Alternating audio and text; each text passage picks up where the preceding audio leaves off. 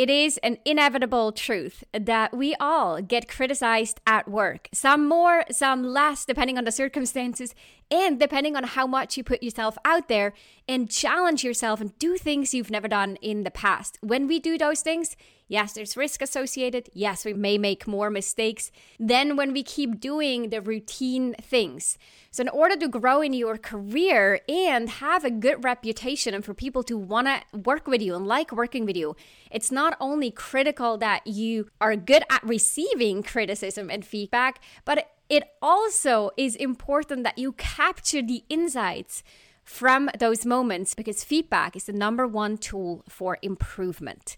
We're going to talk about how to handle criticism well in this podcast episode, so stay tuned. Here's the question. How do you successfully transition into your first official leadership role, build the confidence and competence to lead your team effectively, and establish yourself as a respected and trusted leader across the organization? That's the question, and this show provides the answers. Welcome to the Manager Track podcast. I'm your host, Ramona Shaw, and I'm on a mission to create workplaces where work is not seen as a source of stress, but as a source of contribution, connection, and fulfillment. And this transition starts with developing a new generation of leaders. I'm a leadership coach, a mom of 3, a coffee lover, and a travel enthusiast. Stick around, because in this show, you'll learn how to think, communicate, and act to become a confident, high-performing leader people love to work with. Let's go. Welcome to this episode of the Manager Track podcast. Today I want to talk about criticism in the workplace and how you get good at receiving it so that you have the good relationships intact. People actually want to keep giving you feedback, but you're also not going overboard and ruminating over things or spiraling into a vicious cycle because you were criticized maybe unfairly, or people have made judgments or have a perception that's incorrect. And when feedback is no longer just useful, it may actually not be useful or unfair at all. But how do we know? How do we know what to do with it, and how do we respond in the moment? Now, there are 2 layers to this, like in most things. There's the analogy that I like to use, and you might have heard me talk about this if you are a long-term listener. When we look at certain behaviors, we can think of it as the iceberg. The top of the iceberg is the thing that we actually see. We see the action, we see what you say or what you do when you receive criticism. But underneath all of that are your beliefs, your assumptions, your interpretations, also your potential insecurities.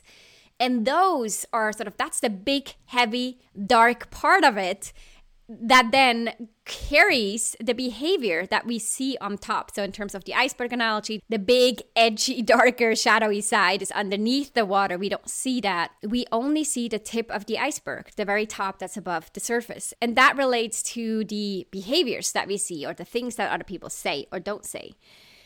So I love to go below the surface and actually look at what's driving and fueling certain behaviors. So when we get triggered with feedback or criticism, it is often because of something that's going on inside of us. So stick with me for a second. Play this out. Think about something that you really like about yourself. For example, I like that I am quick to act and I'm quick making decisions and start getting stuff done right away. I don't overthink, or I hardly ever procrastinate. So it's something that I really like about myself. Think about something that you really like about yourself. For example, it could be a strength that you have. It could be a specific skill that you have, a level of expertise that you know you're really good at. So think about this one thing. Now, if I came to you or someone comes to you and says, I don't like that. I don't like what you do here. I don't think that you're good enough in this particular field of expertise, or I don't like that strength that you display. What would you think about this, and how does it feel? The chances are high that if you're really confident in your skill and in your strength, or whatever that you chose to consider here in this little exercise, that you would probably think that I am confused or I just don't know well enough. I don't have a deep enough understanding to really value your skill or your opinion here. If you are truly confident in this one thing that you just picked, there isn't much to negotiate. It's also not much to react to. If someone says to me, for example, I don't like how you're making decisions so fast, I'll be like, okay, that's your perspective. I love that I make decisions so fast and I get move into action mode really quickly. I love that about myself. It's been a huge success strategy for me. I'm proud of it. And I do see that sometimes that gets overdone. Absolutely. But if someone says, I don't like you doing this thing, to me, it's just a different perspective. Yeah, that's you. You do you, I do me. But if someone says something that actually I am not confident in, that I am doubting about myself really deep down, sometimes this is a few layers down, and I get criticized on this one thing, then I might feel like, oh man, yeah, shoot, I might actually not be good enough. So let's take an example. If someone says, yeah, I just really didn't feel connected, like I didn't feel we had a good rapport, that may immediately trigger a defensiveness in me. And I would say, but I went out of the way. I tried to connect. I tried to better understand. I tried to listen, because deep down, I may worry that I'm not doing enough of it, or I'm not doing it well enough. I'm not yet confident in this skill of rapport building and appreciation of my employees. I know I might still be too result focused or too me focused from my old world as being an IC. And as a leader, I have this insecurity. I'm like, am I really invested enough in the success of others? Or am I too focused on myself? Am I good with this relationship building and appreciation thing? And do they really feel like they're being valued and cared for or not? And so when someone says that, it may trigger a lot more defensiveness in me because of this deep down insecurity. So that is the first thing that's really important to know. When you react strongly to some criticism, stop for a moment and think about, what is it that triggers me so much here? What do I make this mean? Why am I getting defensive? If you are 100% confident and comfortable and content in what you do and how you do things, there wouldn't be much reason to get defensive or to argue. So looking at the bottom of the iceberg here, the first suggestion that I have when you're getting criticized at work is to look inward, to really capture this moment, take it as a signal and reflect on what's going on for you versus looking at others and then argue with others. The second suggestion that I have is that you consider that it's okay for other people to be wrong about you. They may actually be incorrect about it, or their feedback or criticism is irrelevant or inappropriate. But what if it's okay for them to be wrong? What if you didn't have to defend yourself or argue or correct them or make your point? Maybe they're actually right. On some level, they may actually share something that's true, but maybe not. And regardless of where it falls on the spectrum, what if it's okay for other people to be wrong about you? When you start to adapt that belief, it becomes a lot less tense when you deal with feedback. Because in essence, you're saying, you can have any opinion about me. It doesn't matter. Some people are right and have really good points. Other things are wrong and unfair, and it's all okay. Because ultimately what matters most is what I think about myself, and do I have an open mindset to learn from the feedback that I'm getting and pick up what I want to pick up because it's helpful. An analogy that I use oftentimes with clients is to think about someone having a garage sale.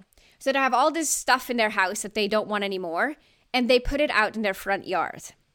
And oftentimes when people do give feedback, right, unless it's very factual feedback and it's more of a correction on something that wasn't in accordance with the process. But oftentimes feedback, especially the stuff that triggers us, is somewhat subjective or based on someone else's preference or style or their subjective view. So if you think about this, someone's putting out the stuff that they had in their house into the front yard, consider the garage sale. You walk by and you can in essence say, yeah, nope, don't want this candle and this pillow, don't like it. But you know what? this silver platter looks really good. This is something that I could use that would make my house look better. Someone gives you feedback, criticism, look at it as like a garage sale. What is it that you want to drop and leave? And that's okay. And then what is it that you want to pick up? Because it would make you stronger. And from a very neutral perspective, just stand on that sidewalk, looking at the things in the front yard. What would help you grow? What would help you get to the next level? What would help you see something, learn something about yourself that you didn't know or see before? How can someone else's perception of you give you an insight into what other people may also perceive? There's this thing called overdone strength. What that means is we have strength, but we overdo them at times when we do them too much in certain situations, or we do them in the wrong situation. And it's like turning up the music too loud. It was really fun. We were all dancing and all of a sudden it starts hurting our ears. It's not fun anymore. Strength can be overdone. And we may think we're still dancing at the party, but everyone else is like holding their ears and leaving because they're not having fun anymore. But we may not see that in the workplace. And so being really in tune to what do I want to pick up from this garage sale and what do I want to leave, and that is totally okay, will break down so many barriers and triggers that then would create defensiveness and make it hard to be receptive to criticism and for you to receive it in a kind way. So the first one is to take it as a signal and to look for ways to develop awareness based on the information that was shared with you. Getting your ego out of the equation here so that the ego isn't standing in the way of your growth is critically important. Too often I see how egos hold people back because they're getting protective and defensive and are not actually open-minded and curious and listening and wanting to grow because that ego is trying to protect. But that will get in the way of your growth journey. So that's number one. The second thought or suggestion that I have is to believe that it's okay for someone else to be wrong about you. We don't have to defend ourselves or argue with other people's opinions. We can look at it and then decide what we want to do for us. The third belief, which is part of that bottom of the iceberg, that we can adopt to help us get better at receiving criticism at work, is that we embrace the fact that no one's perfect. We all have strength and we all have our weaknesses and flaws. For myself, I like to think that I'm half a rock star and half a total mess.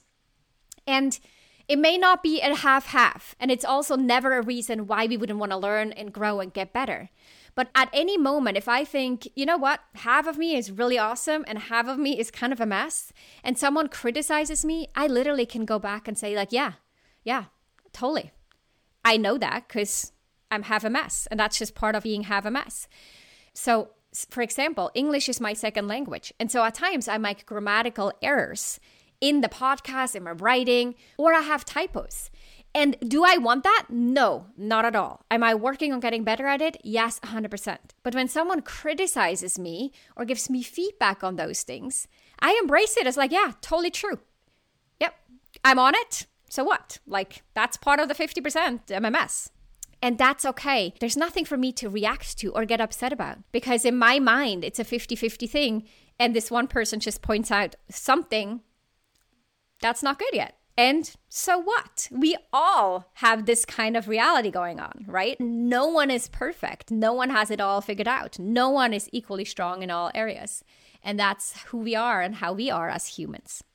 And so with these thoughts and beliefs holding up the bottom of the iceberg, it's a lot more likely that when you receive criticism at work, that you're a lot more calm and composed, you're being open-minded and curious, you want to actually ask questions and better understand where they're coming from and what they're seeing or what makes them think something in a certain way.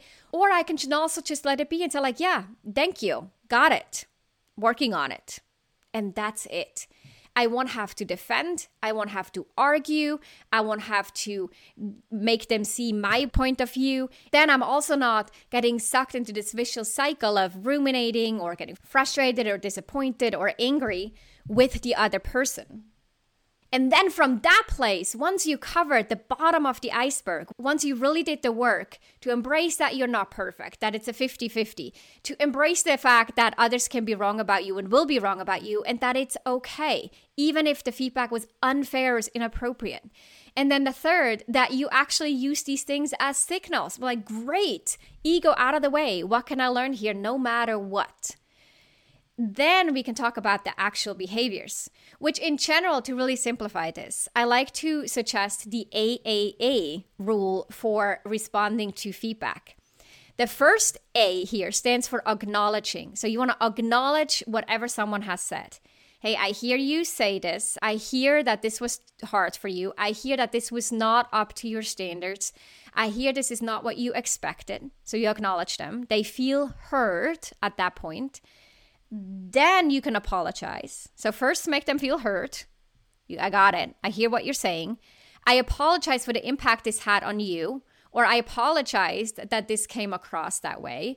You don't have to apologize for the things that you did if you don't agree, but the impact it had on them or what it meant to them, right? You probably didn't intend it to have a negative consequence or a negative impact on other people. So you can apologize for that.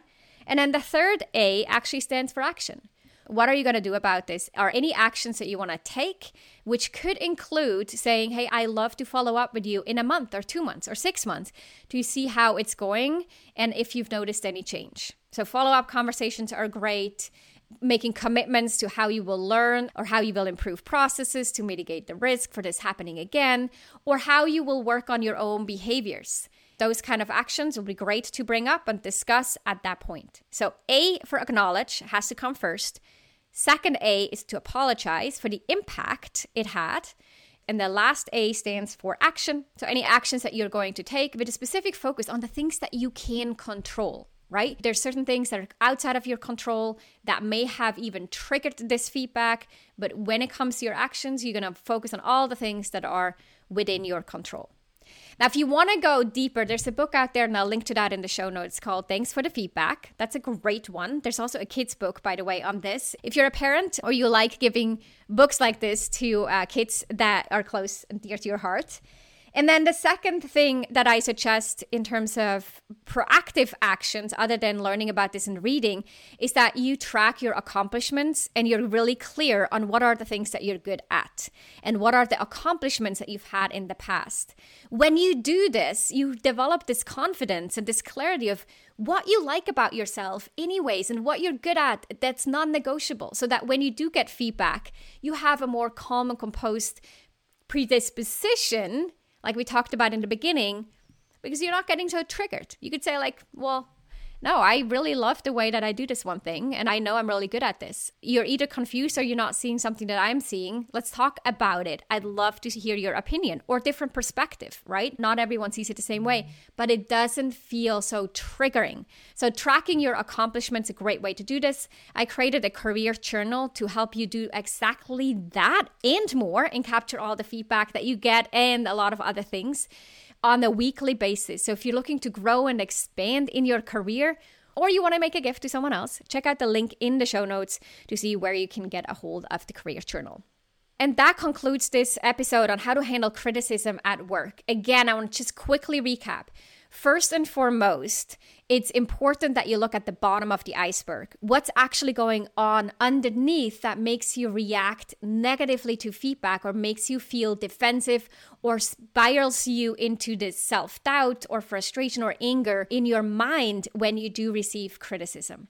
The second then is to look at the top of the iceberg. I introduced you to the AAA sort of framework in order to respond well to feedback when you do receive it in a calm, composed way, of course. And then if you want to take this further, check out the show notes. So the link to the book, Thanks for the Feedback, and the career journal.